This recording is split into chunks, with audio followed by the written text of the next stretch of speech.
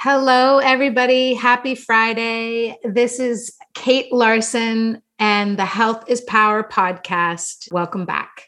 Today, I want to bring to you a topic that can make many of us uncomfortable. I think there's gold in that discomfort because life isn't always easy. There are times when we have to face things that make us squirm.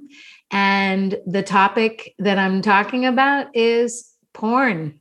I'm going to start actually with a reading from a book that I love. It's called If the Buddha Married: Creating Enduring Relationships on a Spiritual Path. It's by Charlotte Castle and has ideas about creating strong, committed relationships. She has a section that is talking about sex among couples and talks about making love with a beginner's mind. When you make love with a beginner's mind, you let your love spill out of you as your intuitive, creative side awakens.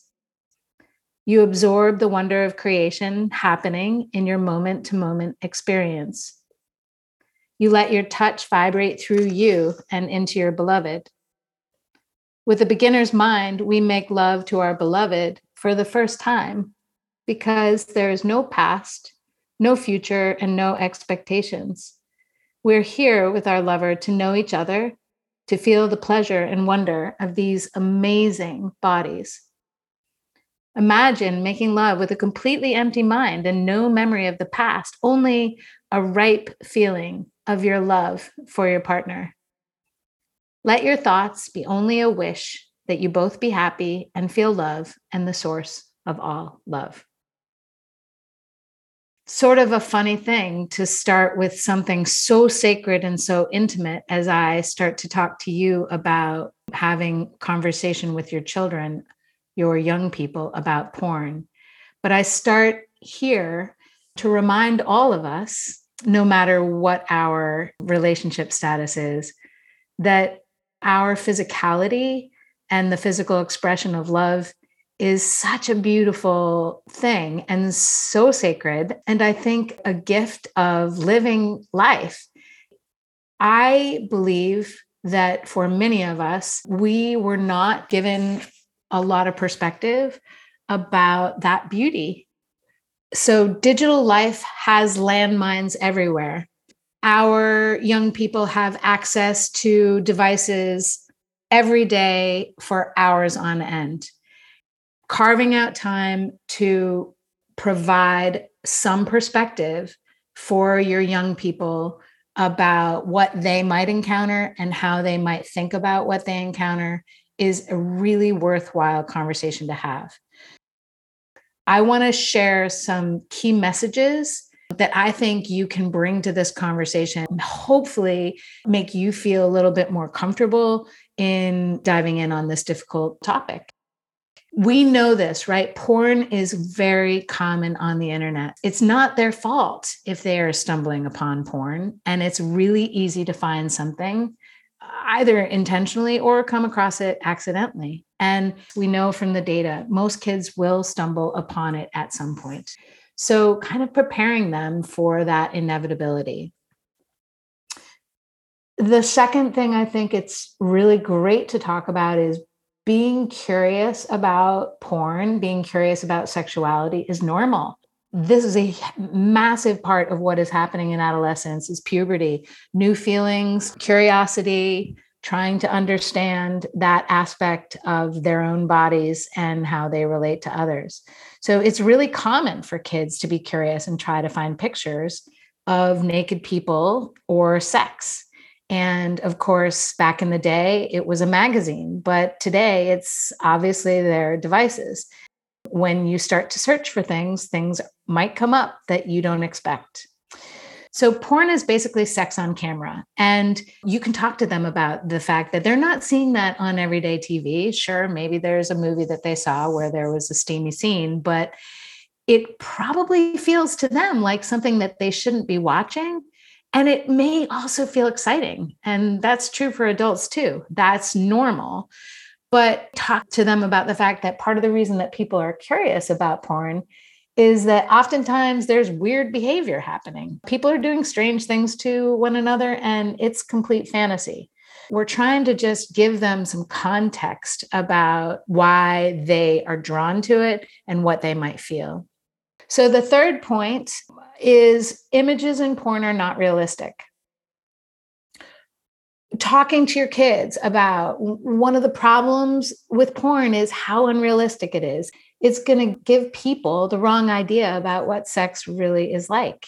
How do they really look when they're naked? There's plastic surgery, special effects, and helping them understand that it's like watching a car chase and thinking that that's how people drive. This is not real life. There is not a lot of diversity in porn. It often shows white heterosexual people as the ideal. And that can be really damaging to those who don't identify in those ways. Help them to recognize that this is industry wide and to be sensitive to feelings around this. It's sending false messages, okay, to everybody. Bigger, longer, all of this is better when it comes to breasts, penises, the duration of an erection. It's not real. And it's not really what happens in natural relationships. Porn clearly is often showing girls and women in a subservient role. Their role is to give men pleasure. This is not how sex and sexual relationships should be in real life. This is a very important point for young men and young women to understand that a healthy sexual relationship is when things are equal and both people are both giving and receiving pleasure. Look, it's uncomfortable even for me to record this for you. It's not something that we do easily. And I still feel very strongly that this is something you should be talking about with your young people so that they're getting information from you and not from somewhere else. It is very clear that more and more young men and young women are having ongoing sexual dysfunction because of their use of porn. My son, and actually I have had this conversation with some of his friends, have talked about this. The more porn that you watch, the less likely it is that you're going to be able to have healthy relationships with the people that you love. We want all of our young people, all of our children to grow into adults who know the difference between what feels good and what doesn't feel good. We want them to know how to respect themselves. We want them to know the full spectrum of being in love eventually, in keeping with their values and your family values. And so I think it is important to invest in the education of this. There are great programs out there for sex education. There are some online resources that you can find at the Practice of Life Content Library. There's also courses, one in particular, which is called OWL, Our Whole Lives, which is available, I think, often through community organizations and can really help to ground young people in evidence-based and thoughtful education around sex. I wish you well. I wish you good luck in these conversations. Always feel free to reach out, and I look forward to seeing you on the flip side.